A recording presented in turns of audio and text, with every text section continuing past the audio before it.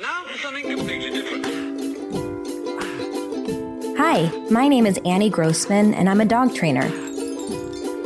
This podcast is brought to you by School for the Dogs, a Manhattan-based facility I own and operate along with some of the city's finest dog trainers. During this podcast, we'll be answering your questions, geeking out on animal behavior, discussing pet trends, and interviewing industry experts.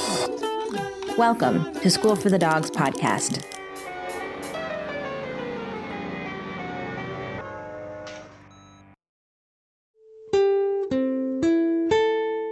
This week, School for the Dogs podcast is sponsored by SaneBox, the email service that is designed to make dealing with email a breeze.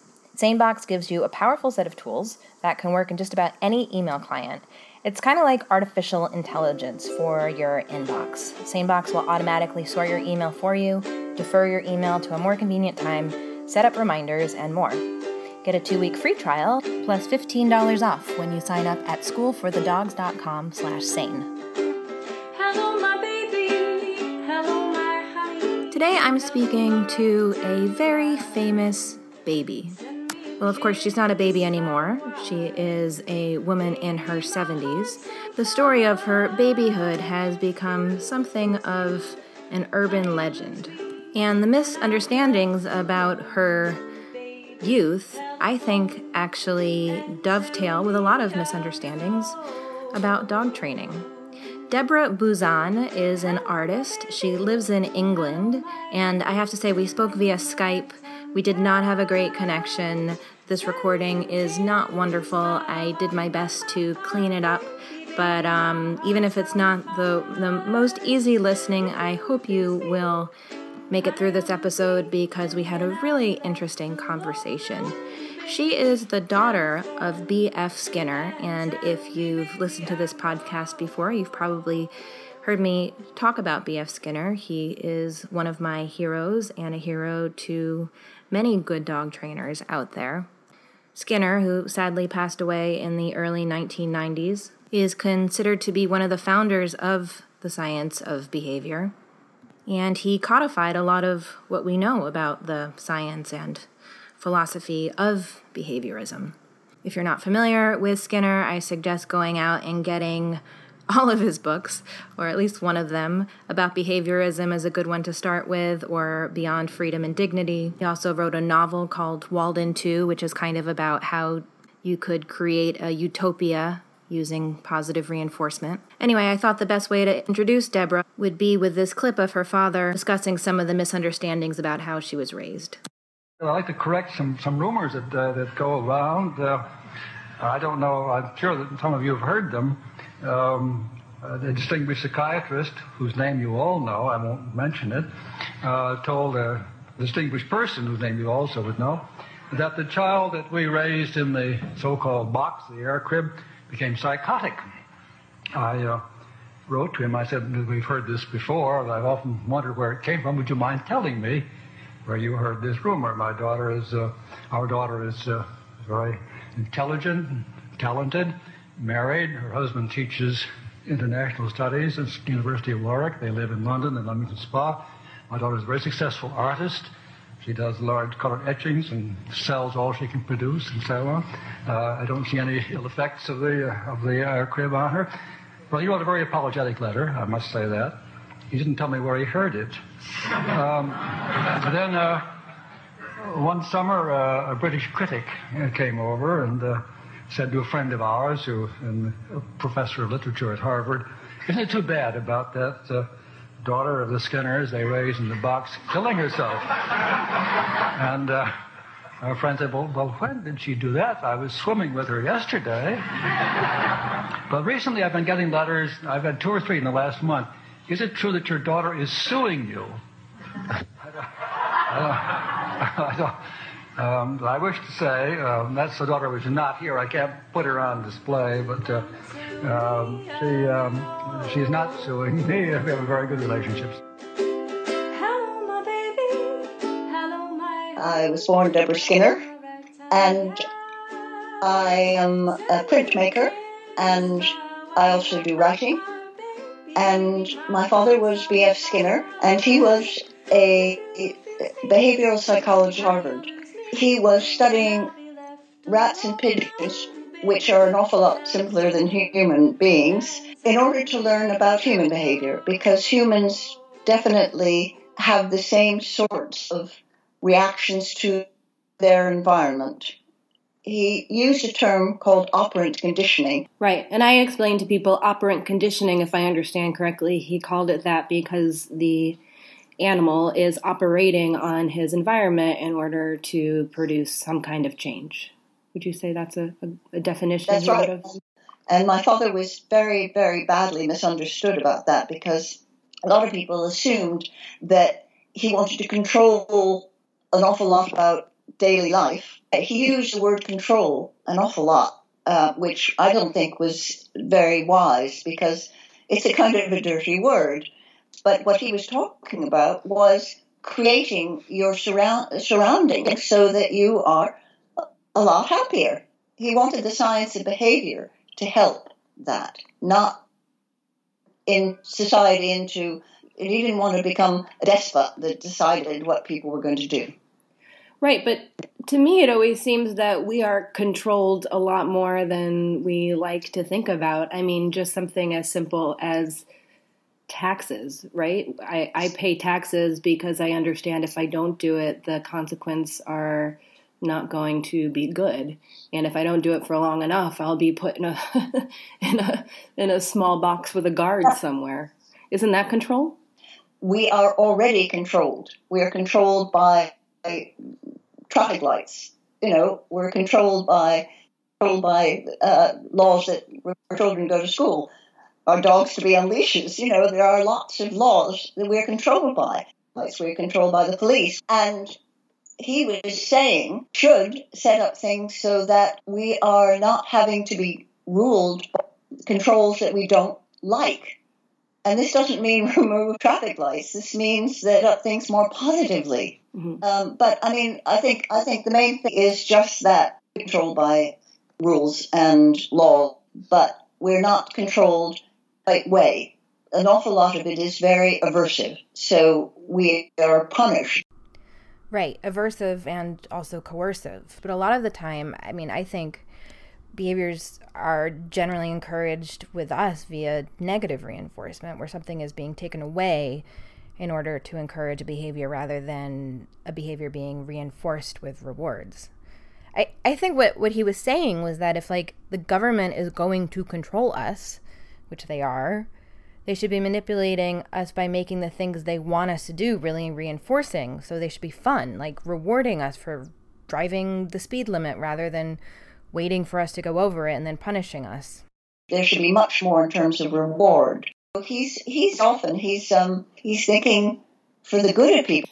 Just this morning, my husband said to me, "Do you think people used to?" I was telling him about some old school dog training methods that, of course, still persist, but things that I think are pretty ridiculous. And he said, "Do you think people like forcing their dogs to do things because it relates to the way it feels good to control something that you feel like is less than you?" And I said, yeah, I think that relates to it because we're controlled so much and we learn to do things because of aversives, and so therefore it's natural that... I certainly can believe that there's the idea of dominating a dog gives you certain pleasure. And training, for instance, is terrific because, you've got the animal to do what you want even though they doesn't understand whatever language you speak. It's a kind of satisfaction that you get from that. I certainly get it. My cats sit up and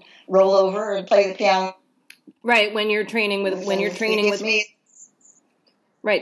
positive reinforcement that way, and certainly shaping, it feels very magical. Yes, isn't it? It's wonderful. I'm curious if your father was a good dog trainer. Did you have any pets in your home? We had a dog, a beagle. Hunter was allowed to go out and roam. My mother would open the door and let him out, and then again she'd have to go and open the door. And she was getting very fed up with it. It was like a servant for a princess or something, standing at the door waiting for the dog to want to come in. My father took a piece of cardboard and he drew a spot on it, and underneath it said, "Hunter, you can't come in." And he put this next to the front door. There's a picture window there, so Hunter could see it. And no matter how hard Hunter tried to get in the front door, she wouldn't let him in. So when the card was in the window saying, "Hunter, you cannot come in," even if he tried very hard, he couldn't come in? When the card was in the window, I don't think he barked, I think he whined. She wouldn't let him in, being good, I think. She would take it away, and then the minute he asked to come in, she'd let him in. So it did not take him very long. He was an intelligent dog, I like to think. So I had all these friends who thought he could read. But it was a very great funny story. because he learned very quickly that there was no point in asking. So he'd go run around again or whatever and come back, sit very, very patiently until she removed the spot, and then immediately let him in next time and then occasionally, as he was getting older probably, he would go to be asked to be let out, and she would go to the cupboard where the piece of cardboard was kept, and he would look at her with this cardboard in her hand and think, you could see him thinking, maybe I don't want to go out now. Because he knew it would be a long time before he'd be let back in again. Well, so this actually is a good segue into something else he did that apparently was to help your mother, which is to build what he called the baby tender. Is that right? It also was called air conditioner, HEIR conditioner, air conditioner. Which is pretty funny. Which I think is a good name, but not used really. That was just a joke. But it was mainly called the baby box or the air crib. But baby box is bad because, of course, box goes back to what my father was doing with rats and pigeons, which was putting them in a box. Of course, there were all sorts of horrible rumors about me, and it was terribly bad because it reflected badly on him. But hold on, just to back up for a moment. You say he was putting them in a box, but for people who aren't that familiar with his work, it might sound nefarious. Really, he was putting them in a box, well, from what I understand, to very narrowly control their environments and encourage certain behaviors that he could then train using reinforcement, really, right? So I'll just say he was putting them in a box to study their behavior. Right. When he was doing experiments on animal behavior. But that was called the Skinner box. And when he put me in it, I wasn't actually an experimental subject at all. The whole reason that he decided it would be a good idea to have an enclosed box with glass in front and behind was that it was a much nicer environment for the baby. The reason that my father decided there was a better way than a crib with bars and small and having to wrap a baby up in was that when my sister was born, my mother was very happy to give birth to a baby. She was very happy for that, but she didn't really like all the business of having to change diapers and having all the sheets and clothes and everything you had to wash all the time. She was, I suppose you could say she wasn't that domesticated when it came to raising a baby. So my father thought, well, there's got to be a better way. And so he decided to design a different type of sleeping and occasionally playing environment for the second child that came along, which was me. And so he built this large box. It had a glass front that you could lower and a glass on the other side so that it was situated next to a window and I could look out, no bars. And it was warm. It was kept warmer than probably normal outside ambient temperature of a room, but it wasn't closed off to germs and things. And also, I wasn't in it all the time. I would be out like any baby. I would sleep in it, and I would play in it occasionally because there would be toys in there, sometimes hanging from the roof. And it was a very wonderful place to be a baby. I didn't have to wear any clothes. I had diapers on, and I didn't need other clothing until I came out.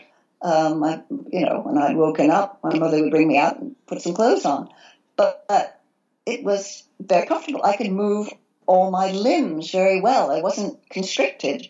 So it was the perfect sort of invention for a behavioral psychologist to create. And I was always happy to be put back in again. My father said, if ever I'd objected, ever I'd start crying when he or my mother were putting me to bed, he said that I would never put you back. It was obviously a very nice place to be.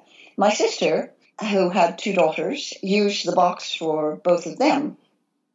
And at this point, it was a lot more advanced. It had a sort of rubberized, perforated bottom to it so that she could do things like give her babies a wash in there and keep the temperature up, which was lovely. One of the ways that they could find out if I was comfortable or not is that if I was very warm, I would be a little pink, and if I was cold, I would have my arms next to my body, an obvious way to look at if anybody's cold, and so they could put the temperature, and it was within 1 or 2 degrees of being uncomfortable and then being comfortable. And so I was a very, very happy and healthy baby. I didn't have all those childhood illnesses. I was very healthy. My father claimed that I never got colds in my whole entire life, and I had to tell him that wasn't the case. I mean, he was sure that it was a wonderful tool for keeping a healthy baby, as well as, not a tool, it's the wrong word, but,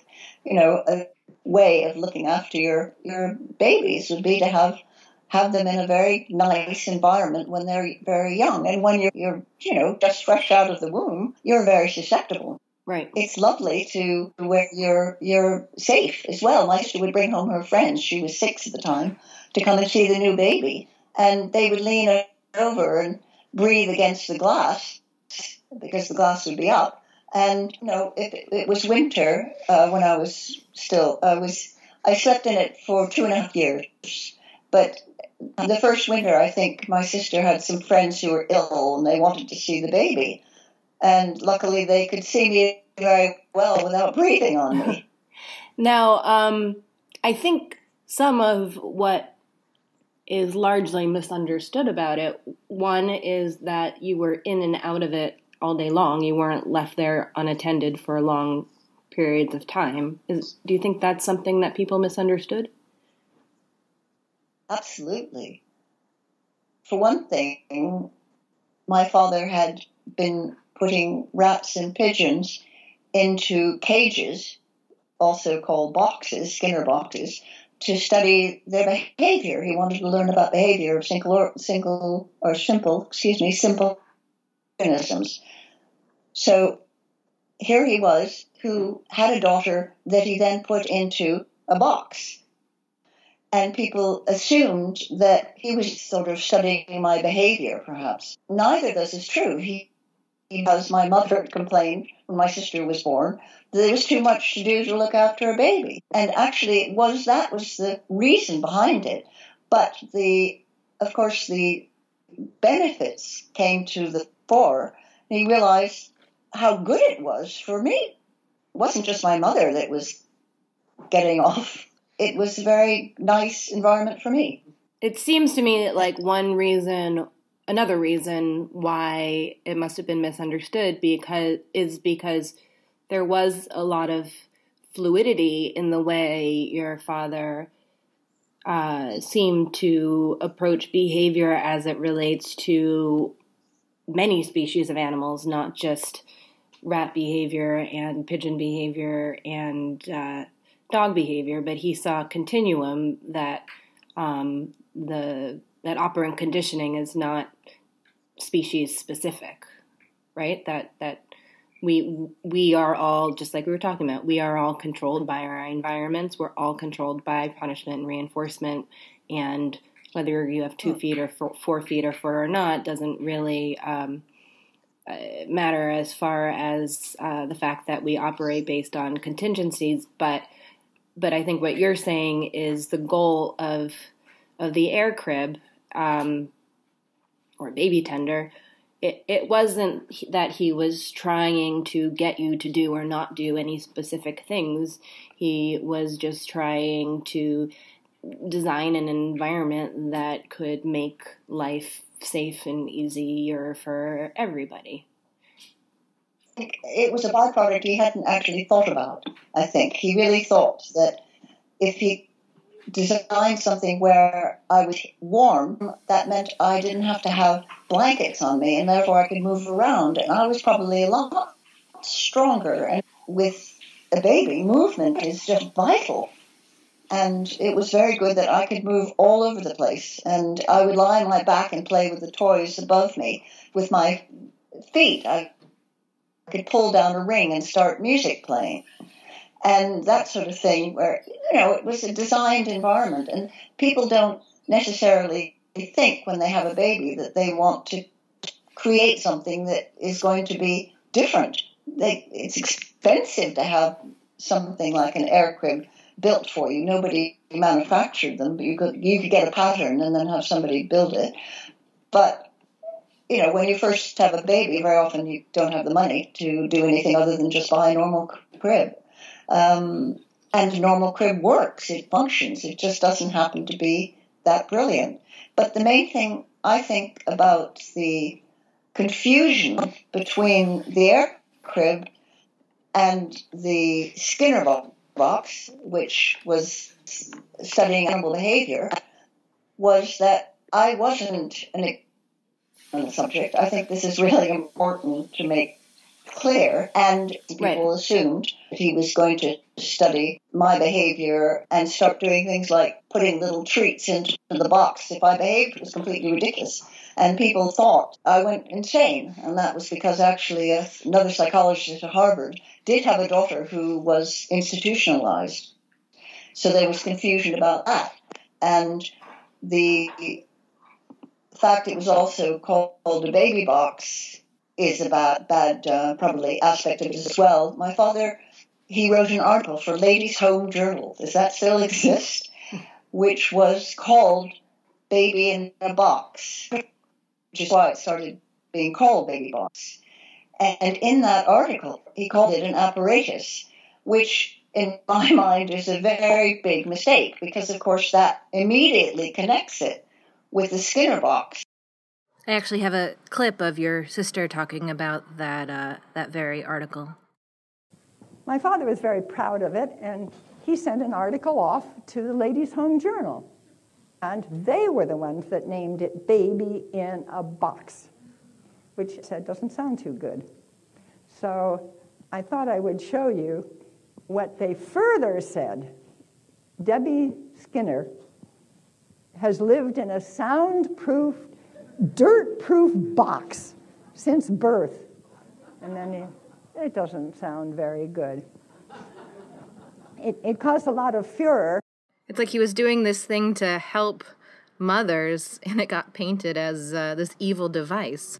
And people have asked me you were raised in a Skinner box, weren't you? As if I was sort of put in this box when I came out of hospital, and a little while later they opened it up to find out whether they'd had a girl or a boy, sort of thing. The misunderstanding has been extraordinary, actually, and very damaging to my father's reputation. I don't care about what it says about me. I'm not anybody who needs to worry about my reputation or my contribution to mankind. It's my father whose reputation is important. At what point were you aware that there was controversy surrounding this thing that seemed so normal and natural to you and your family? Probably when I was in my late teens. It was at about that time my father started really getting talked about in his early works and became well known. Up until that point, he was a scientist, a professor.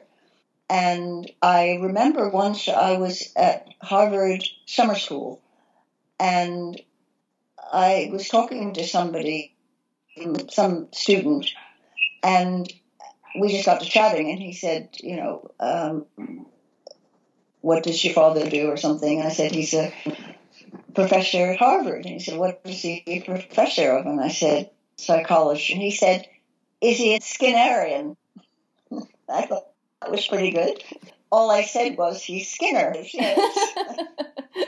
Right, that must be pretty amazing to hear your father's name used as an adjective like that. But there have been so many times when I've come across people who thought I was either dead or crazy, whatever, and colleagues of my parents who would be coming back from lecture trips abroad and meeting people who said, well, it's a pity about Skinner's daughter, isn't it? And, this just all the time it would happen that people would assume that something terrible had happened and that it was all his fault, that he was experimenting on his daughter, and, it doesn't bear thinking about the what people have imagined. I mean, do you think that the ill effects in the end outweigh the benefits to you and your mother? No. It's an interesting thought that you said. You wonder whether, had he done something to promote the air crib, and it would therefore become better known in its own right, that might have helped to separate two boxes, as it were. Might very well have made a difference that it wasn't well enough known. And I think it wasn't well enough known because nobody was going to manufacture it, because it was very expensive to make. And we're talking about the 50s here. In fact, the 40s. I was born in 44. So in the late 40s and early 50s, post-war and not Cold War hadn't happened, but fear of Russians bombing at any moment in America, there was real fear of machine warfare, and machines had a bad name. People didn't like the automation. Then it was still a threat, I think, that women were having lots of gizmos in their kitchens and all this business, and people actually were revolting against technology. They didn't like all this newfangled stuff that was coming in, and I think the air crib would never have really taken off, because I think people would have thought, why bother? I'll keep my child warm. My child can walk. My child's arms and legs are perfectly strong. I think the actual benefits of the air crib overall, it's very hard to know about that, actually. I do think I'm healthy. I was certainly a healthy baby. I didn't cry for a long time after I was born. In fact, my parents were a little worried because I was a little too happy. They took me to see the doctor to ask him to do something to find out why I wasn't crying. And so he pricked me with a needle. I think he was actually probably giving me a vaccine or something. And then I cried. So they were happy, and I was up. It was an experiment. I was, that's very much. Thank you, Annie. Yes, I think we. Have you ever been contacted by people who are interested in creating an air crib or in any kind of resurgence? Have you been privy to any kind of resurgence and interest? Every once in a while, but my sister deals with that because their first port of call would be the B.F. Skinner Foundation. My sister, Julie Vargas, runs the B.F. Skinner Foundation in Cambridge, which deals with new work on behaviorism. She's very keen, as am I, of course, to keep his books in print. And so she does reissue those.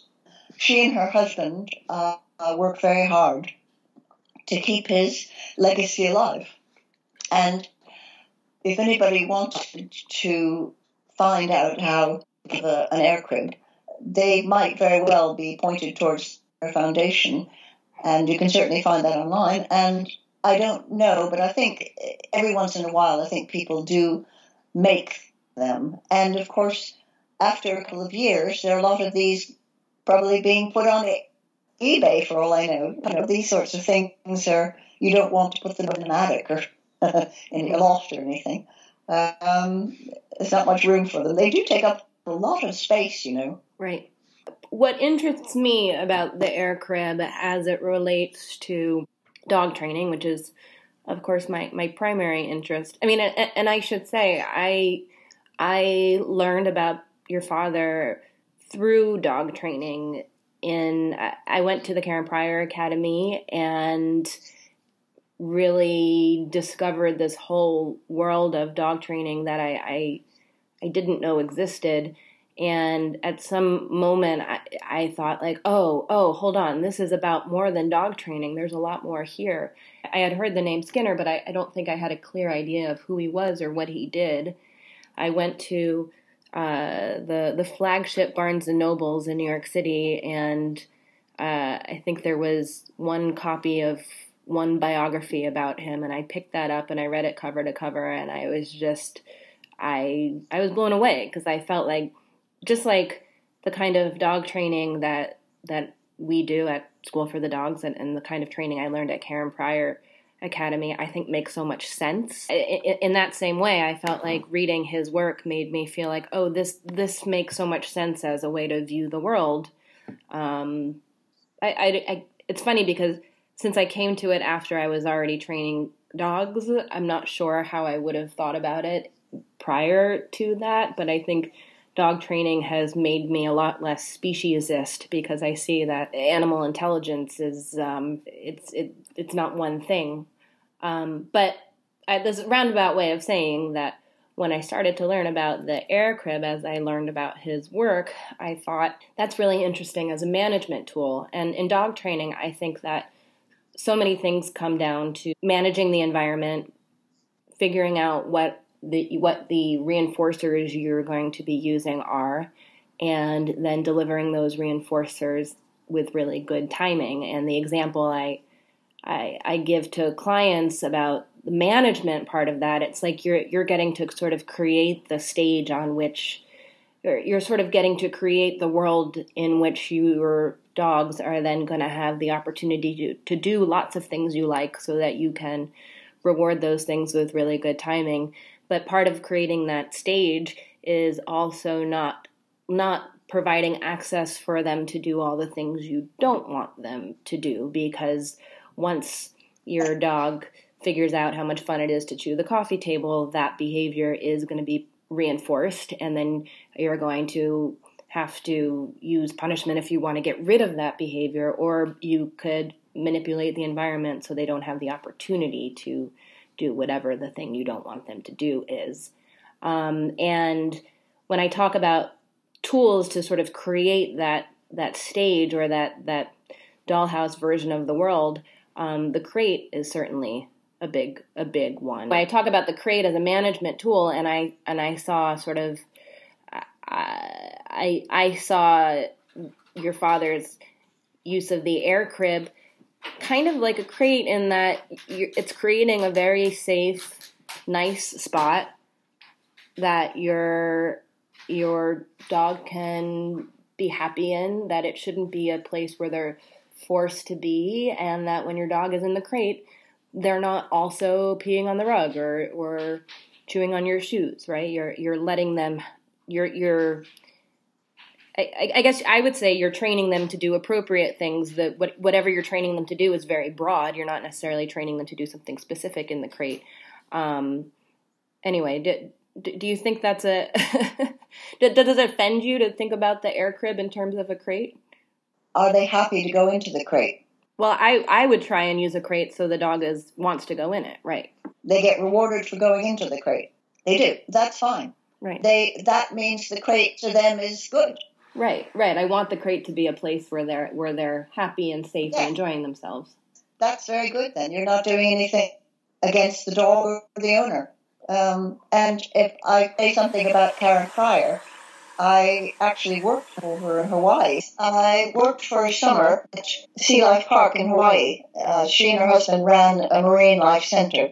And one of the great things about it was the way they trained the porpoises and the seals and other things. And it was a terrific place. And of course, a lot of people have seen dolphins leaping up out of the air and things. And that's almost all done using condition reinforcing a noise. How did you end up working at Sea Life Park? Was that through your father's colleague?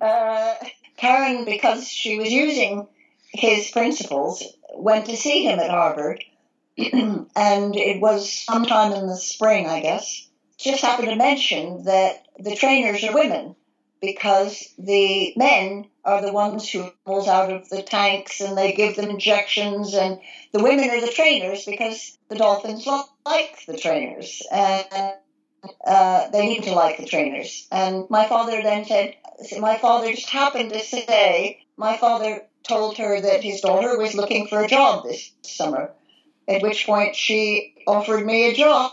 So I went. I didn't do much training, but I did work with the porpoises who were being brought in and needed to get used to human contact because they were going to be put into a lagoon where they did a show with Hawaiian maidens.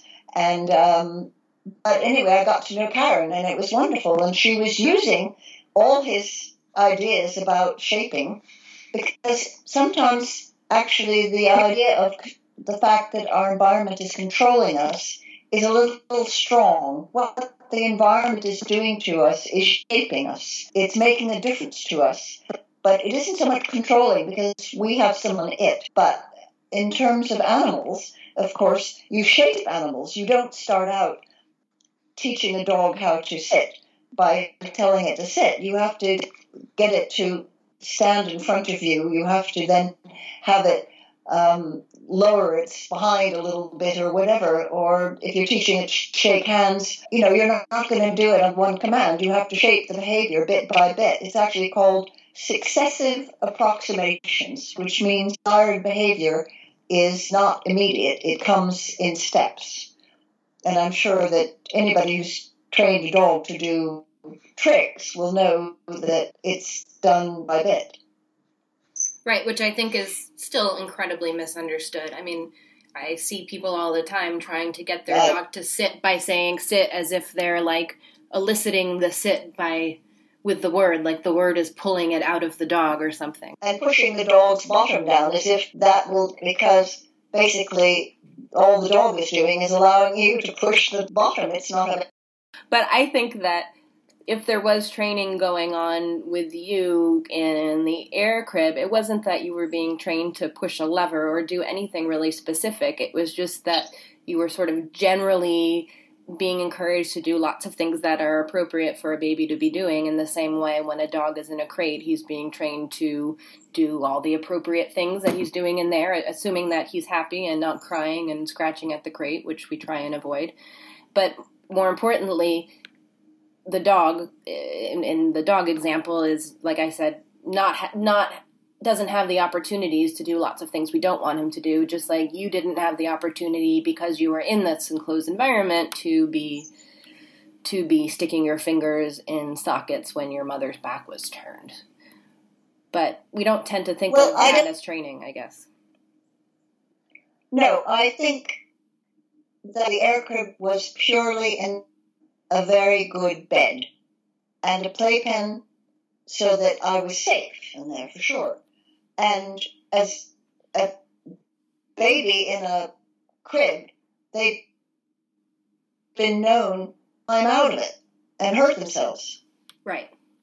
Aware how strong they are or whatever. I was safe, therefore that was controlling my behavior to the point where I wasn't in danger. Right. But if there were toys in there, I wasn't being shaped to play with them. Right. If I didn't play with them, it's because I wasn't interested. So there wasn't I don't see the connection. And my father had very, very few thoughts about anything to do with my behavior but all to do with my health and happiness. Right. He was really to make an improvement for my mother's sake, of course, initially, but also just because the normal environment of a baby, fresh from being born, is to stick it in a very small surrounding with bars, an inability to be comfortable. Right. Normal way we can. We're too hot in bed, we remove a bit of blanket. A baby cannot do that until they get old enough to move around and know that they can remove the blanket if it's too warm. And they're too cold. I didn't have any of that. It was nothing to do with providing me with toys and trying to get me to play with them. I just don't see that at all. And also, I have a feeling that the only toys in there were probably soft toys because, you know, you might hurt yourself if you... Well, again, he wasn't training you to do anything specific. He was just trying to make you happy and healthy and comfortable. And it worked. Obviously it worked. I didn't mind going into it. There was, people learned the news at the cinema. You'd go and you see a movie, and then there would be a newsreel which would tell you a bit about this, that, and the other.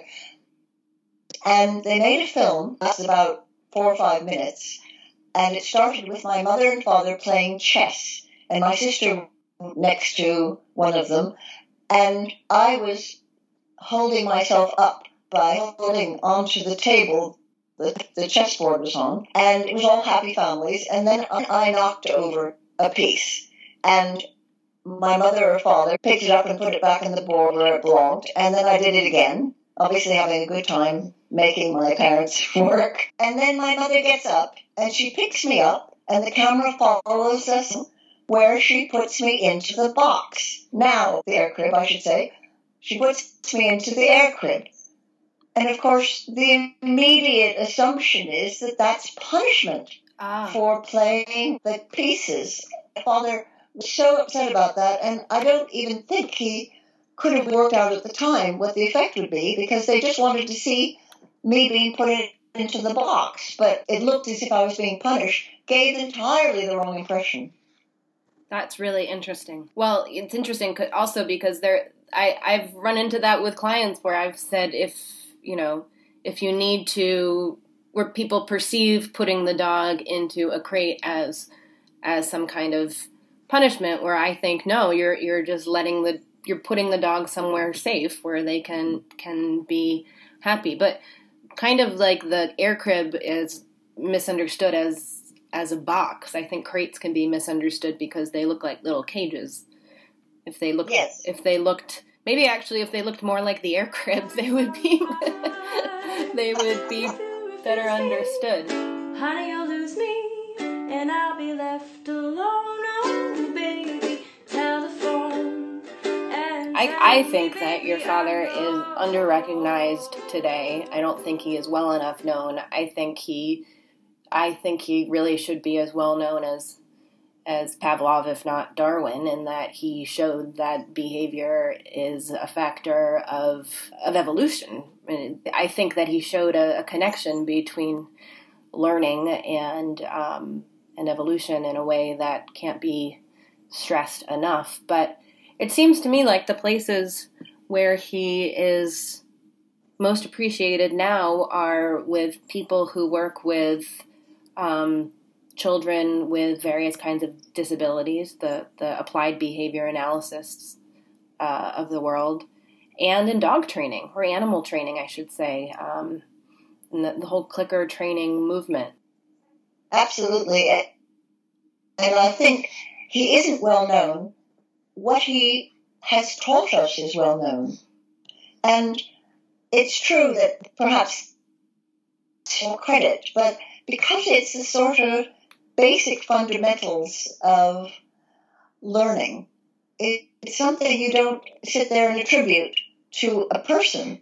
You know, Pavlov did one thing, and it was sparked. It sparked an awful lot more. My father got onto the reaction. The stimulus comes along, and then you react to the stimulus. It could be a doctor knocking your knee and your leg going out, for instance. That's a basic thing. And then human behavior beyond that. And there's an awful lot of very complicated systems to learn about the way that humans behave. For instance, gambling. Why do people put money into slot machines? Is because sometimes they win, sometimes they lose. If they always lost, they wouldn't do it. And you can study the reason that they continue to put money in it. And all of that is, in many ways, understandable through my father's work. But you wouldn't think, that's because of B.F. Skinner, if you see what I mean. And things like the use of his technique, like the token economy and things, and the autistic children who are going to a normal school after they've been at a particular school that uses my father's techniques of reward, it's remarkable. I visited one in California. One of his, I don't know if it was a student, but he started, and it was for me to see these children who normally would be kind of sitting and hitting themselves in the head, doing nothing, never really staring at anybody, being given simple tasks. They actually do that. And their reward is to go and play with a toy that they then discover somebody else is playing with. So they end up having to sort of play together to get some joy out of it. And so they're being given rewards for learning the difference between an apple and a pear. And then the reward is actually in itself learning to be socialized. So this is pretty remarkable, and it's all down to the idea of rewarding a behavior to strengthen that behavior. And that wasn't really appreciated before my father came along. And I do think he should be better known, but I think it's wonderful what he's contributed, basically. And they use it in prisons, they use it in schools, of course. He did programmed learning, which I think is done now in computers, which is you learn of information and then you have an active answer to a question, so that you actually are actively learning. You're not just reading a textbook and making notes. Feedback is more you're immediate. having to ask questions. The feedback is more immediate. Yes, that's good. Good way of putting it, Annie, that you get feedback right away. And that is the thing that he was very keen on. I found this clip, I believe it's from the 1970s, of your dad talking about raising you and your sister, and one time where he did kind of try and do some training with you. I never did use any kind of contrived reinforcing contingencies on my children. With my children, I never had a token economy. I never had a gold star point system, anything of that sort. The only exception with my younger daughter, Deborah, I did twice shape a bit of behavior through the use of a reinforcer.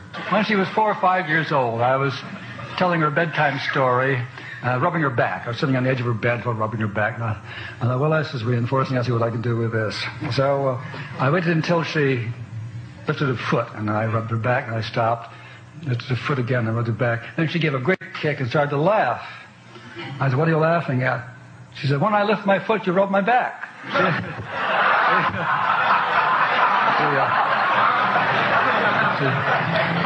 She had advanced from the animal to the human stage by that time. She could talk about the contingencies of reinforcement, and did. And both my daughters would say to me, "Don't use your psychology on us," and I never actually did. So they turned out well for perhaps the wrong reasons. So the air crib was really only one of the gizmos your father created to engineer a situation to make parenting a little bit easier for your mother, but I understand there was another little hack that he did to help your mom with a issue that she faced with your older sister, that he thought he could make easier when she was parenting you. So maybe you can explain to me what the solution was and, well, what the problem was, I guess, to begin with. The problem is you put your baby on the toilet and you don't know when they've gone. And so you pick and you wipe their bottom, and then 2 minutes later they pee in their whatever. And because it's said, hard. You mean? Hold on. You mean because it's hard to see? You mean because when they put you on the toilet, it's hard to see if you've actually peed or pooped? Well, I guess that was the point, is that you don't know if the baby's gone, or the little toddler, I guess, by this point.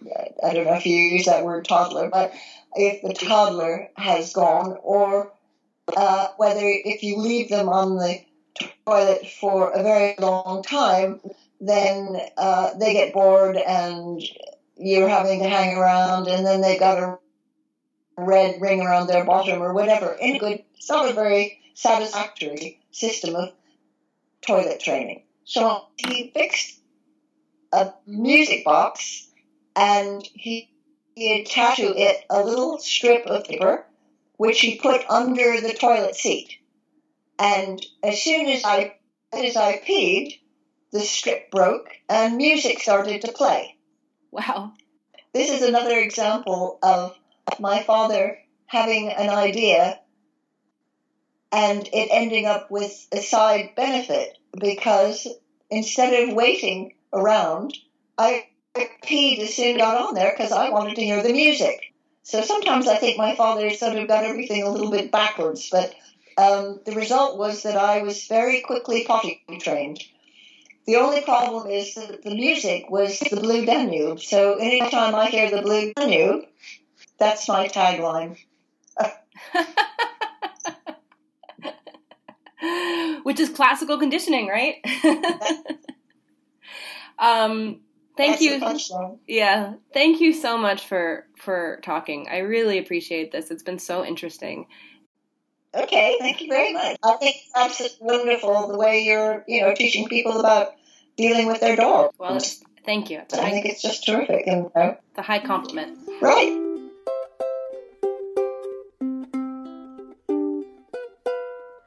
Our fun dog fact of the day. Did you know that Principal Skinner on The Simpsons was named after B.F. Skinner? And our woof shout out today goes to Jose, the Golden Retriever. If you live in Tribeca, you might know this beautiful, very smart dog who likes to frequent the Roxy, which is a bar down there, and also the Tribeca Grand Hotel and the Soho Grand Hotel. And his owner, Wendy, actually started out as a client of ours and then got so into training that she went to the Karen Pryor Academy. And whenever she's working with a particularly smart dog, a dog who picks up on things very quickly, she always says, "This dog is so operant." I love that. And of course, operant conditioning was a term coined by B.F. Skinner. Special thanks to David Beckingham for his beautiful ukulele version of the Blue Danube, and to Melissa Mahoney of the Channel Drifters for her version of Hello, My Baby. Thanks, of course, to Deborah Skinner-Buzan for taking the time to talk, and to her sister Julie Vargas for helping facilitate this interview. As Deborah mentioned, you can learn more about B.F. Skinner at bfskinner.org, which is the website for the B.F. Skinner Foundation, which is helmed by Julie Vargas. You can sign up there for their free quarterly newsletter, which is called Operants. And special thanks also to our sponsor, SaneBox. Go to schoolforthedogs.com/sane and get a 2-week trial as well as a $15 coupon, which you can use towards your first month if you sign up. And you should sign up because it's going to make your email life so much easier to deal with. SaneBox is software that somehow, with some kind of magic, learns your email habits and sorts all of your emails for you. And one of my favorite features that helps me keep my inbox clean is, rather than just keeping messages I'm not ready to deal with as unread, through SaneBox I can forward them to my future self. So rather than just lingering in my inbox, they reappear at a future time that I specify when I'm sure I'll be more ready to deal with them. Honestly, I don't know how people deal with their email without SaneBox, so go check it out. Also, if you enjoy this podcast, you can now support it with a monthly contribution of either 99 cents, $4.99, or $9.99 through Anchor, which hosts us. Just go to our page there at Anchor.fm/dogs and hit the little listener support button. And any amount that you choose to contribute will be very much appreciated.